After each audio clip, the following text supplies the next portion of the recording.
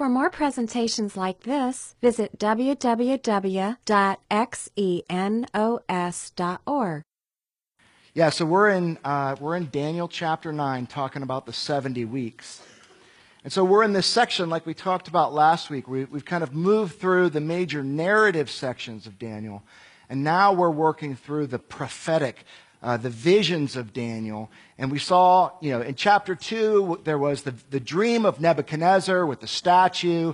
And chapter 7 was the beast. Chapter 8 was the visions of the ram and the goat that we studied last week. And what we're seeing is that these all fit together into a larger picture of something that God is trying to show Daniel so that it can be recorded and it has application in his day, things like Nebuchadnezzar coming to know the Lord, but it also has a view for future generations as evidence and confidence that we can have that God is real, that he speaks, and what he has said has been preserved and recorded in the Bible for us to have confidence not only in how he has worked in human history, but how he is going to work in human future. And that is a powerful part of what we want to look at. These visions described in incredibly accurate ways what was happening with Babylon, Media Persia, and Greece, and lesser so with Rome. But the prophecies that we've looked at have also talked about two other kingdoms that we haven't really talked about. With the statue, there was the feet that were made of iron and clay. It was sort of a mixed Rome. Some people call it New Rome. And we haven't really talked about that at all. And then there's the kingdom of the Lord. Remember the picture in the statue where the kingdoms of men would come along, but that God would bring a halt to that and usher in his own kingdom. And so we go back and we look at Daniel 7, and we start in verse 12, and we see he says, as for the rest of the beasts, we're back where we were last week talking about the different beasts, and the beasts represent different kingdoms. Their dominion was taken away, but an extension of life was granted to them for an appointed period of time. He says, I kept looking in the night visions, and behold, with clouds of heaven, one like a son of man was coming, and he came up to the Ancient of Days and was presented before him. And to him was given dominion and glory and a kingdom, that all the peoples, nations, and men of every language might serve him. His dominion is an everlasting dominion which will not pass away, and his kingdom is one which will not be destroyed. And so when we get to this vision of the progression of human history and how the kingdoms of men will come and the kingdoms of men will go, there will come a point where God steps in and says, there's one final kingdom, and it's not a kingdom of men, it's the kingdom of God. And so if you remember, there was that picture of the statue that he looked at, and each of the elements, the gold, the silver, the bronze, and the iron, represented different kingdoms of men. And in that dream that Nebuchadnezzar had all the way back in chapter 2, there was a stone that it said that was cut without human hands that crushed and destroyed all the statue, wiped out the kingdoms of men, and that stone grew and came to fill the whole earth and dominate it. And that stone, it says, is a kingdom as well. It's God himself coming to set things right and bring an end to corrupt human kingdoms and to set forward an eternal kingdom of his own where he would live among his creation. And he would rule, and we would see an end to pain and suffering, selfishness and greed, and that things would be set right the way that he intended them all the way back in the garden. An incredible picture, an incredible vision. So what does Daniel tell us concerning the future of that eternal kingdom?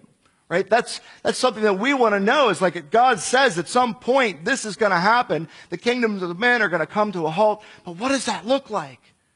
And when is that going to happen? And we get some evidence of that when we turn to Daniel 9 and we start in verse 1. We have a new vision, another vision that Daniel gets. He says, in the first year of Darius, the son of Ahasuerus, of Median descent, who was made king over the kingdom of the Chaldeans, in the first year of his reign, I, Daniel, observed in the book the number of years which was revealed as the word of the Lord to Jeremiah the prophet, for the completion of the desolation of Jerusalem, namely 70 years. So I gave my attention to the Lord God to seek him by prayer and supplication with fasting and sackcloth and ashes. So this is important, right?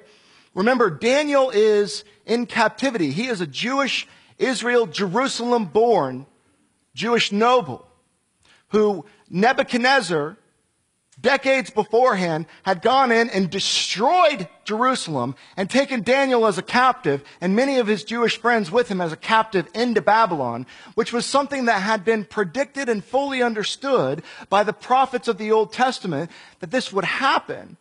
Not because God was going to quit on his people, but because they had violated his promises. And he was going to allow this to happen for a time. And so now Daniel's an old man.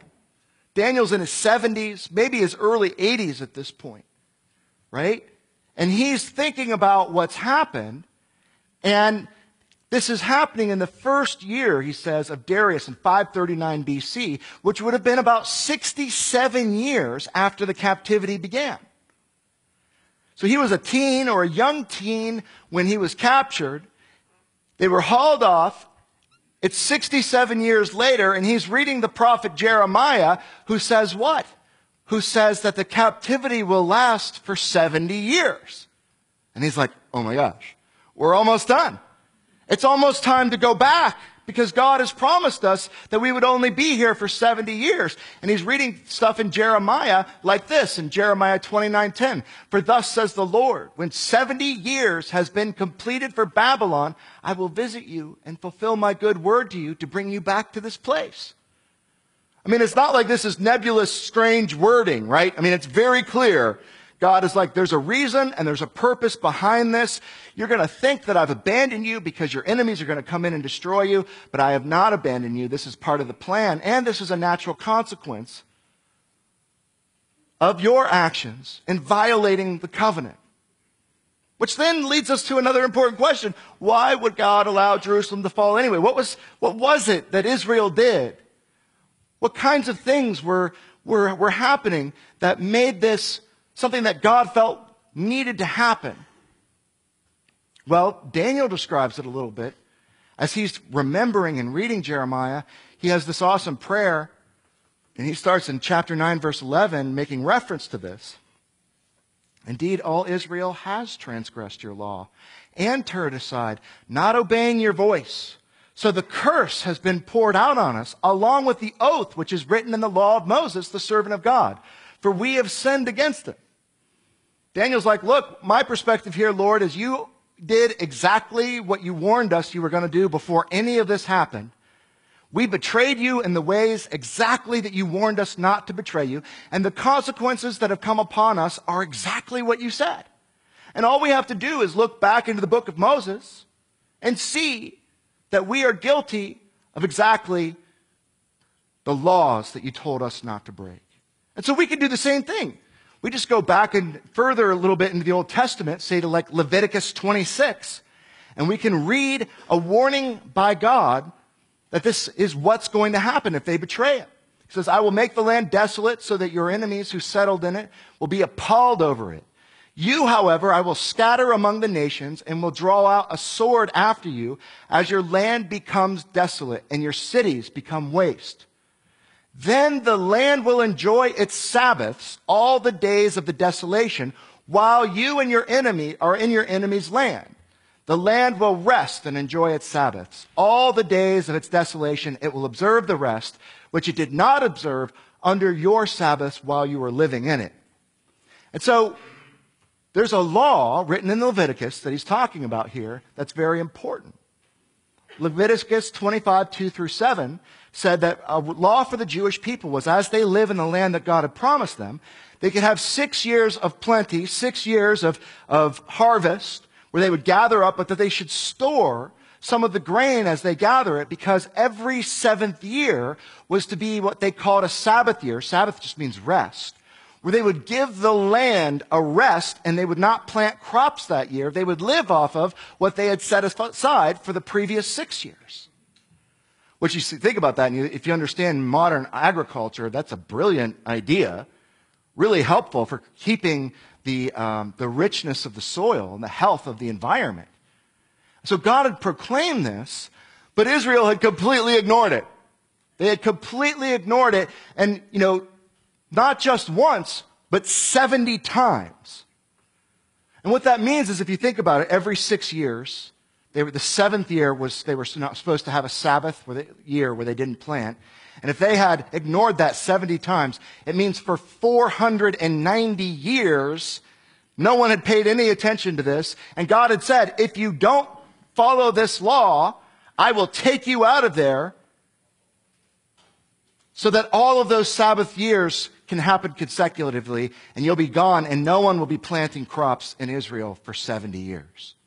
That's what he's warning them in Leviticus 26. And that's exactly what happened. 490 years of ignoring Sabbath years. You turn to 2 Chronicles 36, and it says the same thing in verse 20.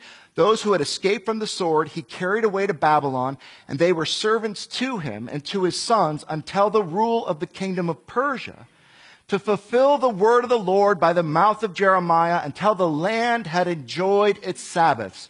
All the days of its desolation, it kept Sabbath until 70 years were complete. So Daniel, who's very familiar with the Old Testament, had access to this literature, is 67 years into the 70 years, and he's putting it all together, and he's like, it's time. It's almost time. And how awesome that is, that God is going to return his people to their land. We're going to build a temple again. We're going to be our own nation again. We'll resume the sacrifice, and the time of the Sabbath years will be fulfilled. And obviously and clearly, we need to not forget this lesson moving forward, right?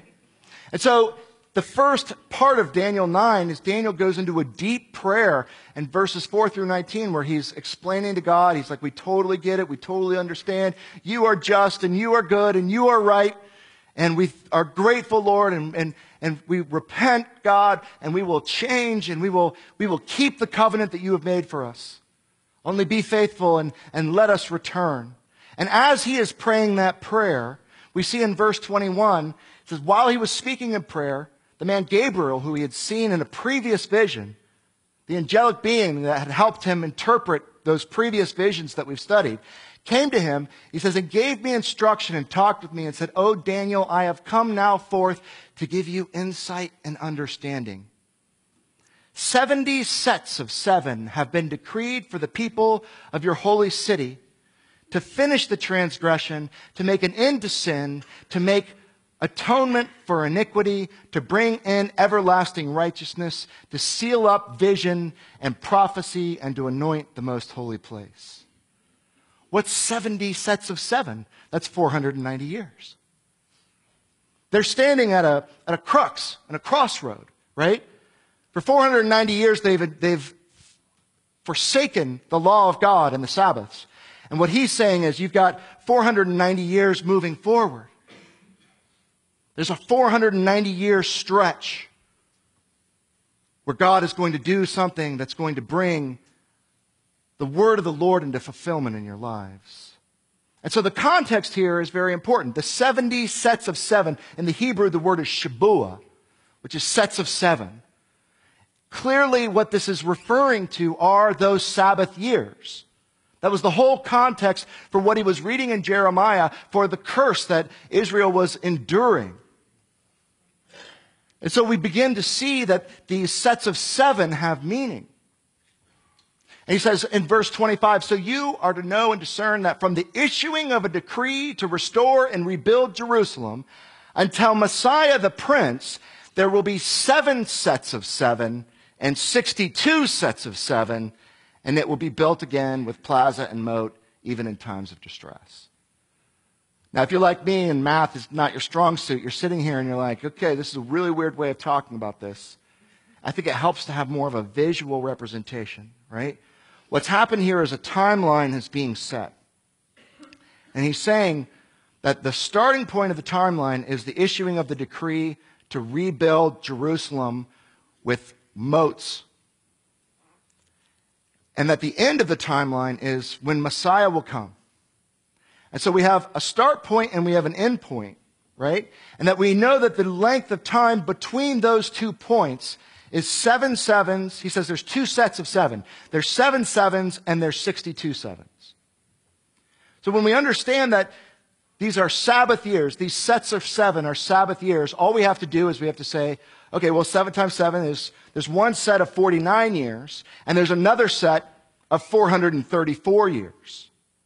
And you add those together, and you say, okay, so he's saying 483 years from the issuing of the decree, Messiah will come, and we wind up in one of those situations where if we can figure out what those endpoints are, we have a pretty good opportunity to confirm and look deeply into whether or not we're dealing with a God of prophecy, a God who understands things beyond human understanding, who could tell us what's happening hundreds of years before, or if we're just dealing with madness and, Daniel got some bad mushrooms or something, and he's recording this stuff and it makes no sense whatsoever.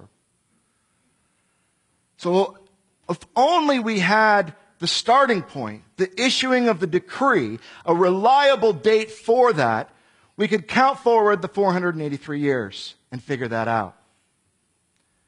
So follow with me here. He's saying from the issuing of the decree, there will be 483 years. Now there's another thing that if we're going to use the Julian calendar, our frame of reference, we need to actually convert this because Babylon and Israel during this time would have used a lunar calendar. Okay? And the lunar calendar has 360 days. We have 365 point something, right? They had a 360-day year. And so if we really want to get accurate about this, we really want to understand and try to measure this, we have to convert those 483 years from their lunar calendar into our solar calendar. So to do that is relatively simple. You take the 483 years, solar years, 360-day years, and you convert it into days.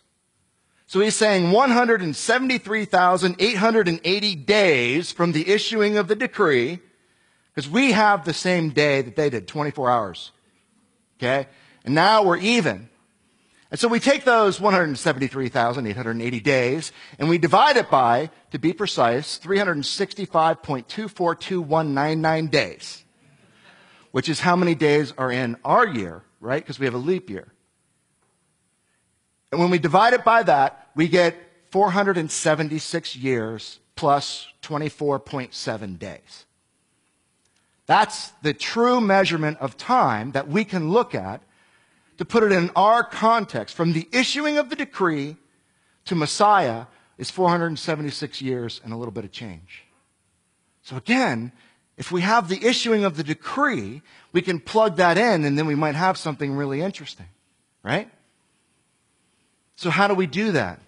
What is the issuing of the decree? What decree to rebuild the temple or rebuild Jerusalem? Well, we look back on the historical record and we actually find that there are 4 different decrees issued at different times to rebuild Jerusalem.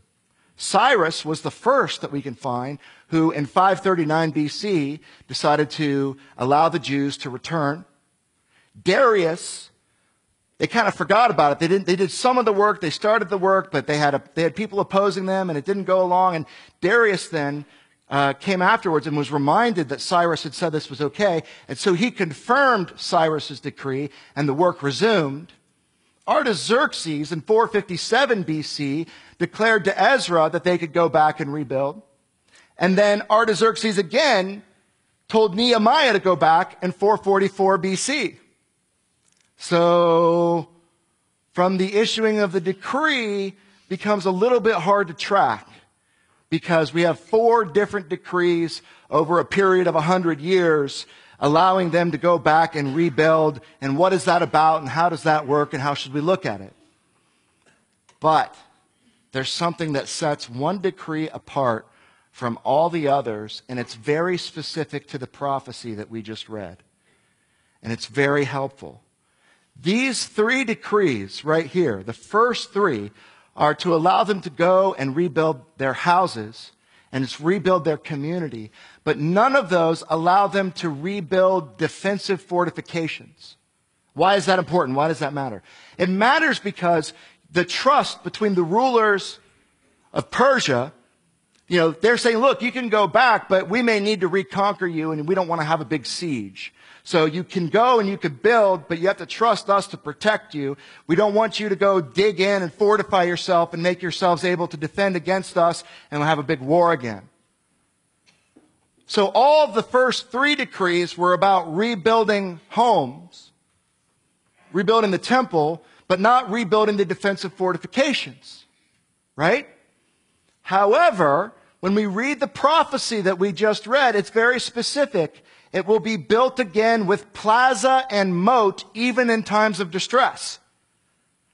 So very specifically, the decree which the vision and the prophecy is specifically talking about is a decree that is the full rebuilding, including moat and plaza, the defensive fortifications, which correlates with one decree, the fourth one, from Artaxerxes to Nehemiah in 444.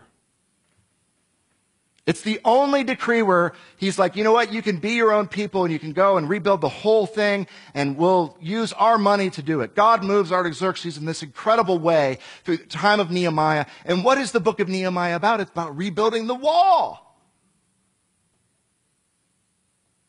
So the prophecy is very specific. The decree that includes the defensive fortifications, we know the decree. You can look it up in the Encyclopedia Britannica. This is not a biblical, people who believe in the Bible.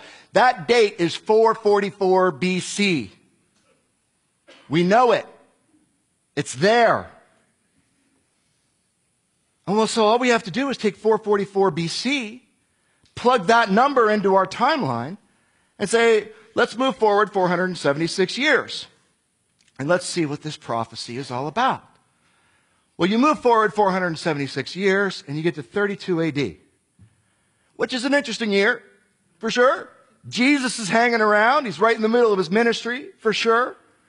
But why would it be Messiah comes? It says that 476 years from the issuing of the decree, Messiah will come. And you're like, well, why wouldn't it be Jesus' birth?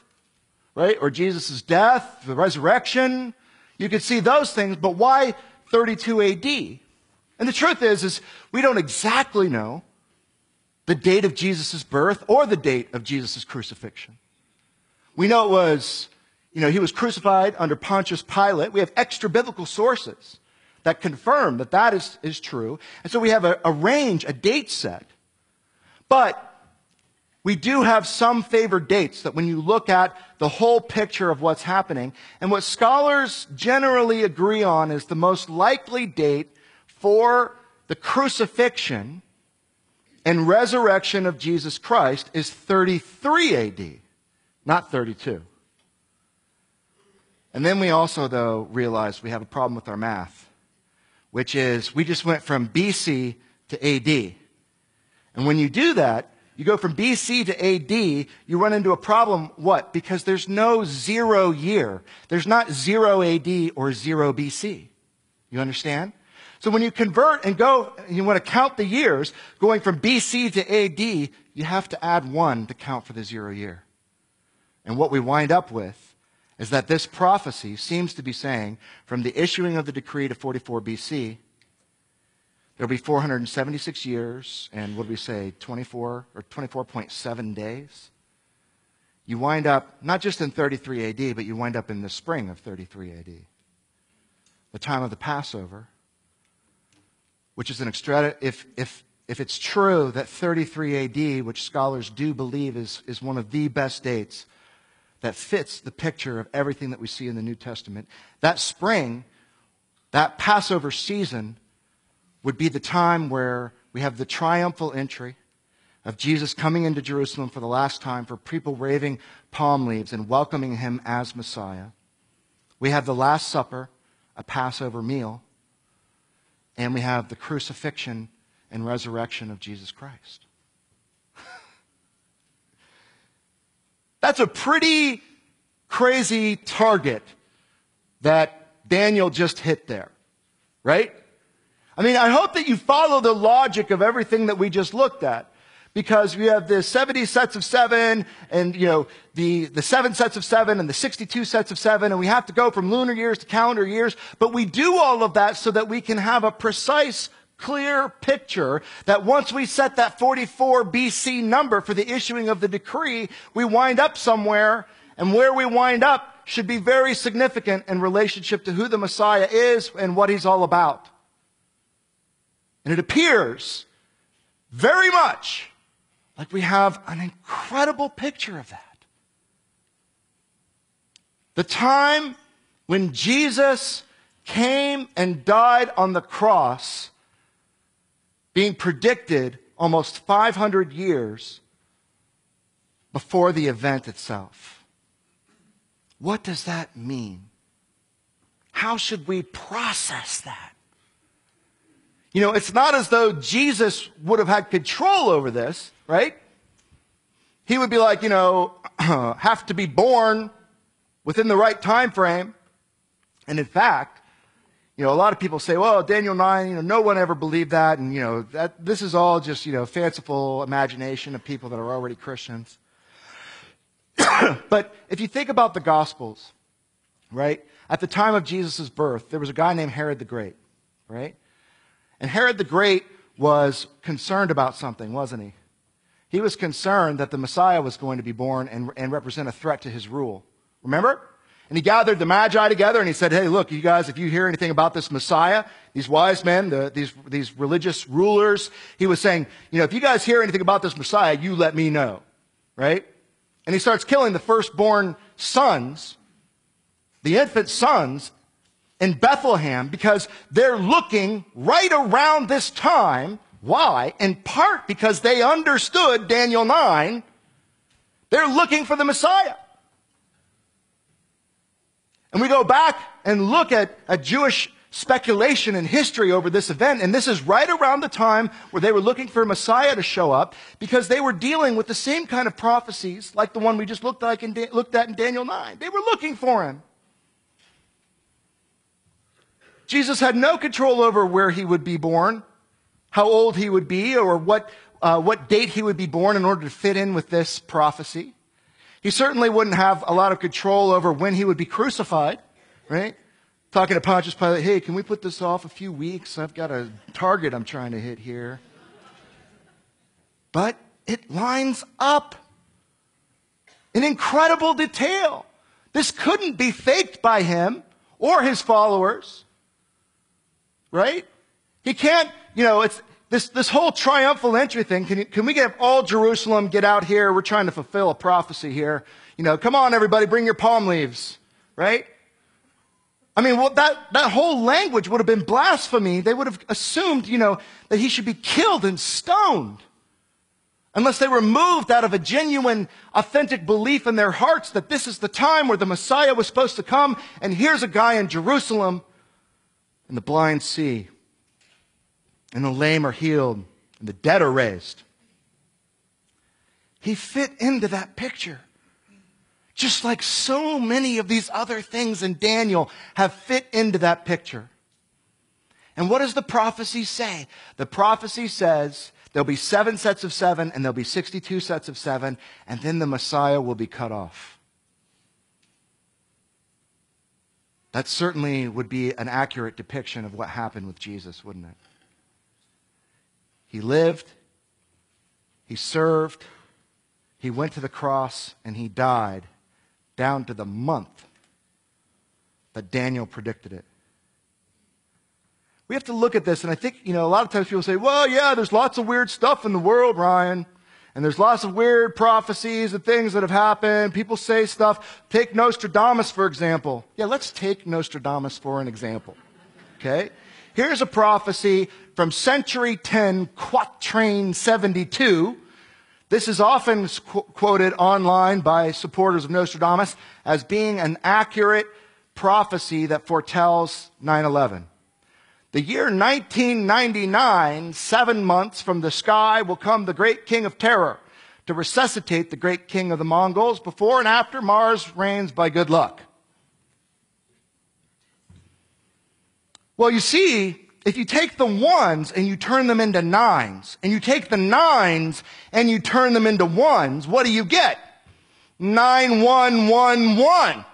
911 and an extra one that we don't need. And clearly, this is an amazing prophecy hundreds of years in advance by some kind of mystic. Let's take another one, also often referred to as a prophecy for 9/11. At 45 degrees, the sky will burn. There was burning in 9/11, and there's burning here. Fire to approach the great new city, New York. Ha! In an instant, a great scattered flame will leap up when no one will want to demand proof of the Normans. If somebody's eating mushrooms, it's not Daniel. This doesn't make sense. This is so broad, so general, right? Like, would it make me a great prophet if I said on the corner of Indianola and Arcadia, there will be an accident in the next 5 years? No, that's like one of the worst intersections in the city, right? I'm not a prophet, and I'm speaking way too broadly to be considered a prophet if I make a prediction like that. Trust me, sometime, I don't know when, there'll be an accident there, right? But what Daniel's doing is saying 659 years from now, a yellow Chevy will hit an android with the serial number of X4972. And you're like, that's a little bit different. If that happens, that'd be really crazy. That would really mean something. Here's Nostradamus' most famous prophecy. Right here. Century 2, quatrain 24. Beasts ferocious with hunger will cross the rivers. The greater part of the battlefield will be against Hister. Into a cage of iron will the great one be drawn when the child of Germany observes nothing. And they're like, Hitler. Hitler! Right? That's what that's about. And you're like, okay, I mean, Hister, Hitler, maybe. Right? But why not Hitler? Right? And, again, you're talking about things in such generalities that if you give enough time, something will happen, or many things. One of the interesting things about Nostradamus' prophecies is often they're attributed to one thing, and then another generation things happen and they attribute it to another. And they just keep attributing, Google Nostradamus and Donald Trump, and, you'll see some stuff, right? 2017 is a big year for Nostradamus and the Mayan calendar and all that stuff that happened, right? My point is this. There's something qualitatively different in another league completely about what we just looked at in Daniel 9. Not only that, but when you look at what we studied in Daniel chapter 8, Daniel chapter 7, Daniel chapter 2, and you put it all together, you have something that is unique. Unique to the Bible alone in terms of the type of prophecy and the exactness of what's being described here. Yes, it requires some hard work, some scholarship. No, we can't stand here and say we are 100% confident that we have, all the pieces of this put together. But what we do have is a rational, informed, highly likely formula to put this together in a way that seems too specific to be coincidence. 476 years from the issuing of the decree, the Messiah will come. How confident should we be in this? I think we should be amazed by it. I think we should be blown away. Now, if something happens where dates change and, the new information comes to light, and yes, there are alternative explanations of this, but this is, I believe, the most reasonable, the most rational way of approaching this passage. And yes, there are critics. But that picture of those 70 sets of 7, those Shabuah, being Sabbath years, makes complete sense when you study Leviticus and you study Jeremiah and you understand the purpose and the meaning of the Babylonian captivity. And that as Daniel ponders those exact scriptures, that exact consequence, an angel appears to him and tells him that 70 more sets of seven, another 490 years have been ordained, and that 62 of those sevens and 7 of those sevens correlate to the Messiah coming. And then you do a responsible calculation of where that is, and you wind up in 33 AD. I do not believe that is a coincidence. And I think it would be quite a stretch, actually, to claim that it is. Is it unassailable? No, it's assailed. It's greatly assailed, right? But that's kind of how God works, isn't it? Is there a miracle or a prophecy or something that God has done that has been undeniable throughout human history? I mean, the people who stood at the edge of the Red Sea and saw it part, right? And walked through. Only months later, we're building a golden calf to worship a false god. There's something about us. I mean, we can reject anything, you know. People are like, well, if God appeared in a big puffy cloud in the sky and said, I'm God, listen to me, right? You know, we'd start looking for hologram projectors and, you know, strange instances of mass hallucinations. Did somebody put something in our water? There's always a way. That's how faith works, is there is always a way. There is an alternative. God will not capture you and force you into faith. But he does give you reason. He does give you logic. He does give you an amazing and wonderful mind. And he does give you evidence, powerful, strong evidence, to lead you to the proper conclusion that he is God, that he knows you, and he wants to be in your life.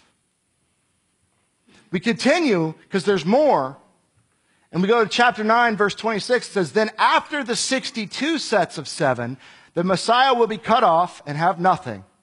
And the people of the prince who has come will destroy the city and the sanctuary.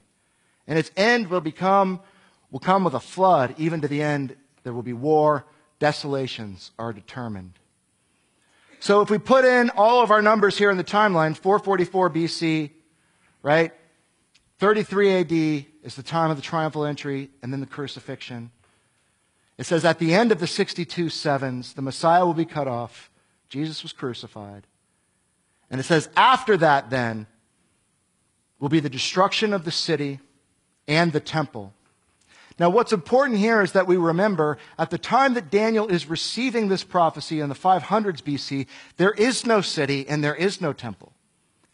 He's not just predicting the destruction of Jerusalem. He's predicting the rebuilding, reestablishing of the nation of Israel, and then its next destruction, which did actually happen at the hands of the Romans in 70 AD. A few decades after Christ. Jesus predicted it as well. He said, not one stone will be left upon another. And I mean, we've talked about how the Romans, they were like masters at coming in, and they were culture destroyers. They could go in and wipe out an entire nation. It's exactly what they did with the nation of Israel. Spread them all over the Roman Empire. Never to be seen again until about 2,000 years later. Which is a story for another time. But the point here is, again, Messiah comes just as said, is cut off just as he said. And the results, the things that happen after the 62 sevens, happen within a very short period of time, exactly as he describes them. Now, it leaves a whole list of other questions that are really interesting to ponder. Who is the prince to come? He says the people of the prince to come are the ones who destroy the temple, right? So the Romans, who is the prince to come? What about the empire of iron and clay, that mysterious, last empire of men in the statue that is the last empire before the kingdom of God comes? What about the terrifying beast with the 10 horns? Those pictures still remain murky from what we've read so far.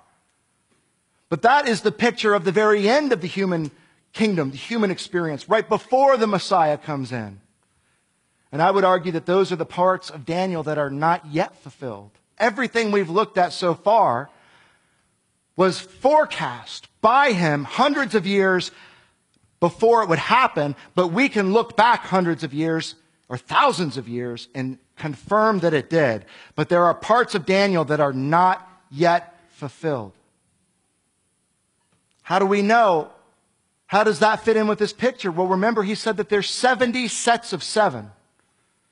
But we've only looked at 69 sets of 7. The 7 sets of 7 and the 62 sets of 7 were the prediction for the Messiah, and then he would be cut off. But there's another set of 7.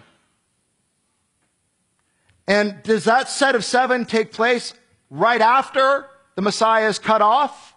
Or is there a gap? Is there a time period between where the Messiah is cut off and there's a new set of 7? What we're going to look at in next week is what we believe to be the best extrapolation of taking what we can take of the facts that we have from Daniel 7, Daniel 9, Daniel 11, Daniel 12, and Revelations, and the teachings of Jesus Christ, and take an honest look at what that last set of 7 is. And I'm going to make 0 predictions about when it will come, because I'm not a fool, and because I have no idea. Okay? And anybody who tells you they do, according to Jesus, don't believe him, because he says no one knows, even he doesn't know except for the Father. But that last 7 is crucial. What do we take away from this? What should be done? I think, one thing we just really have to do is we just have to sit back and we have to contend with the question of who Jesus is.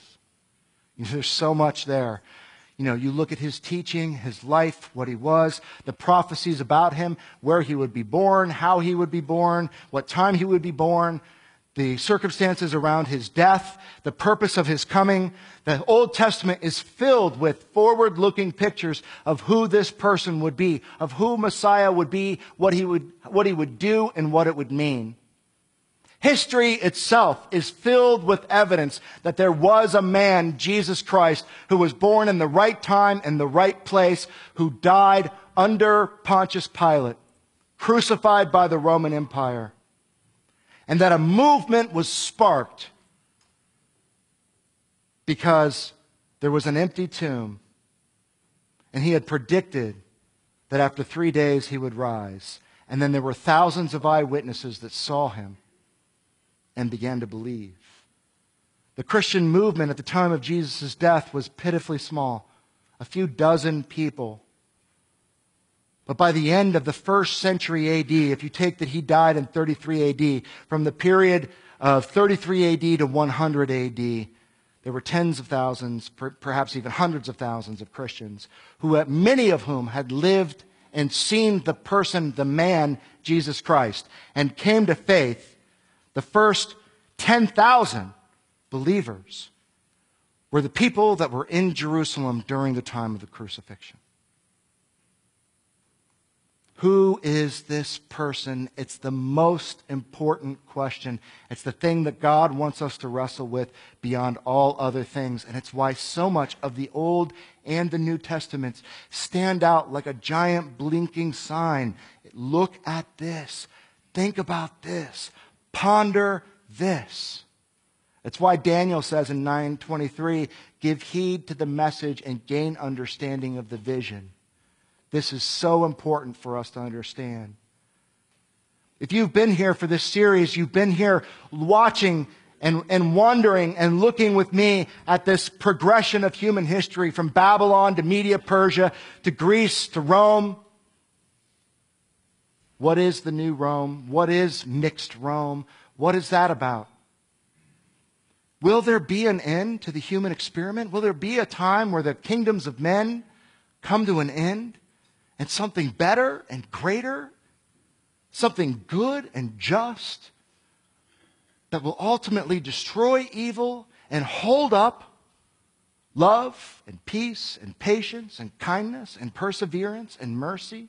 Is that the eternal destiny of the human condition? The God that created us for eternal love, love of Him and love for one another?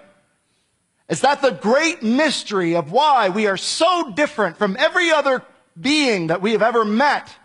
Nothing else on earth is anything like you. You're different in so many ways. And the question is why? And does it mean anything? And Daniel stands over 2,000 years ago, banging a drum as loudly as he can, and it all points to one thing. God is real, and you matter. And you have a purpose. Maybe it's time to really recognize that something extraordinary is happening here. Can you explain away Daniel? Yep. Can you explain away the crucifixion? Yep. Is there anything that we can give you that you can't explain away? Nope. But which side of reason do you have to stand on to explain away those things? Have you allowed the evidence to really be laid before you and examined it to discover truth? Because what we believe, what we earnestly believe, and what we want you to understand is that we believe that the pursuit of truth is the pursuit of God. They are one and the same. And that's why we don't need to fear questions or evidence. But we can look together to weigh out the claims and the ideas, but do them just service. And we believe that if you do that, you will find God. Maybe you can explain away the resurrection. Maybe you can explain away Daniel. Can you explain away the hole in your heart?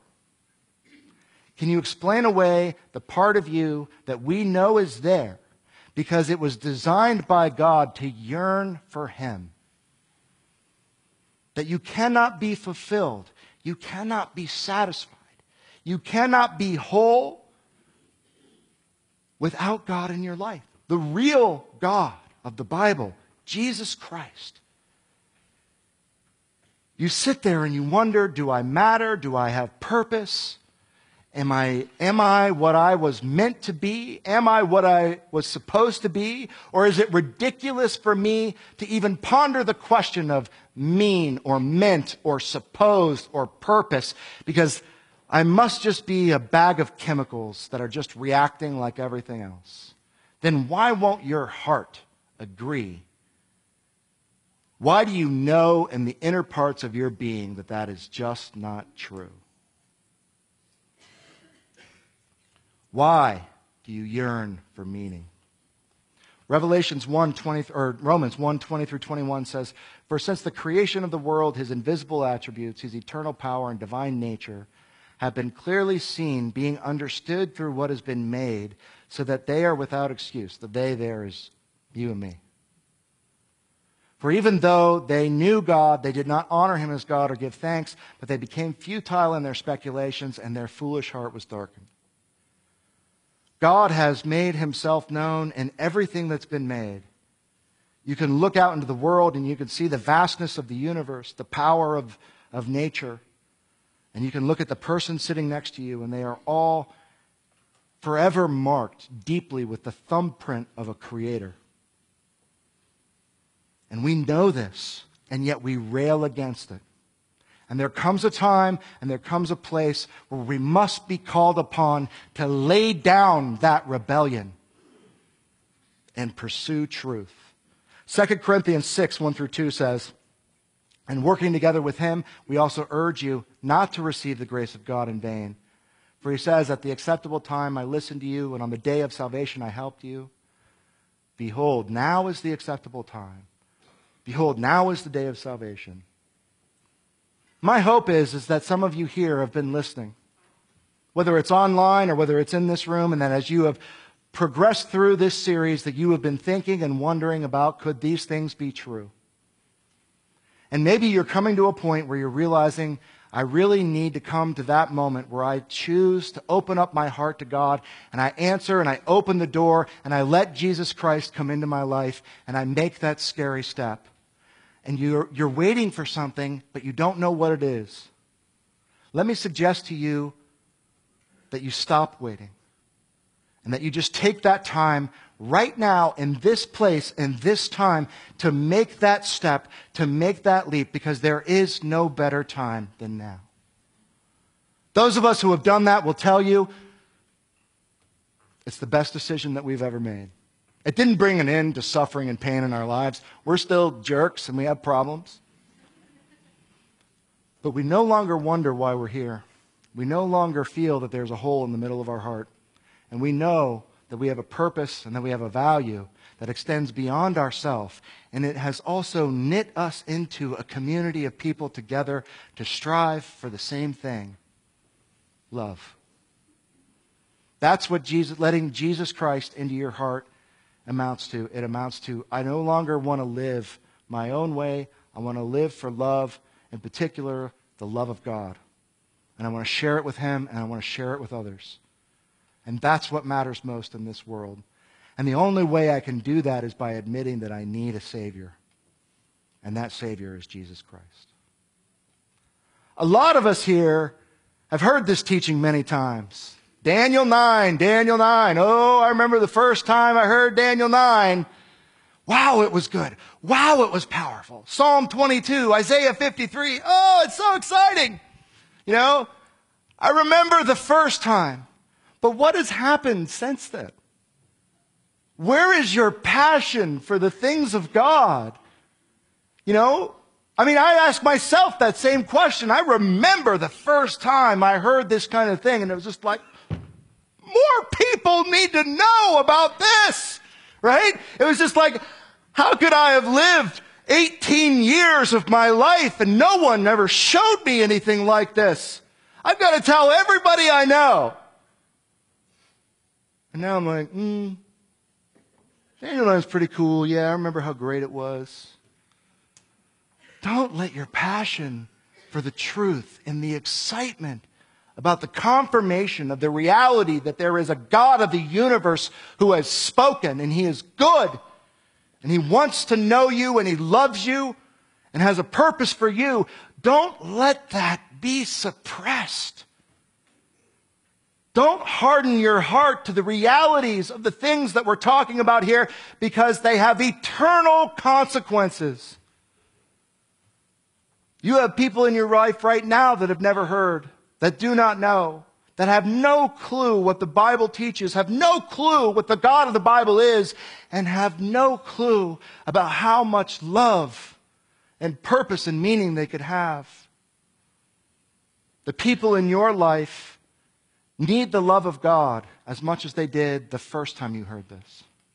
The only thing that might have changed is you, your heart, and your sense of excitement and passion about owning it.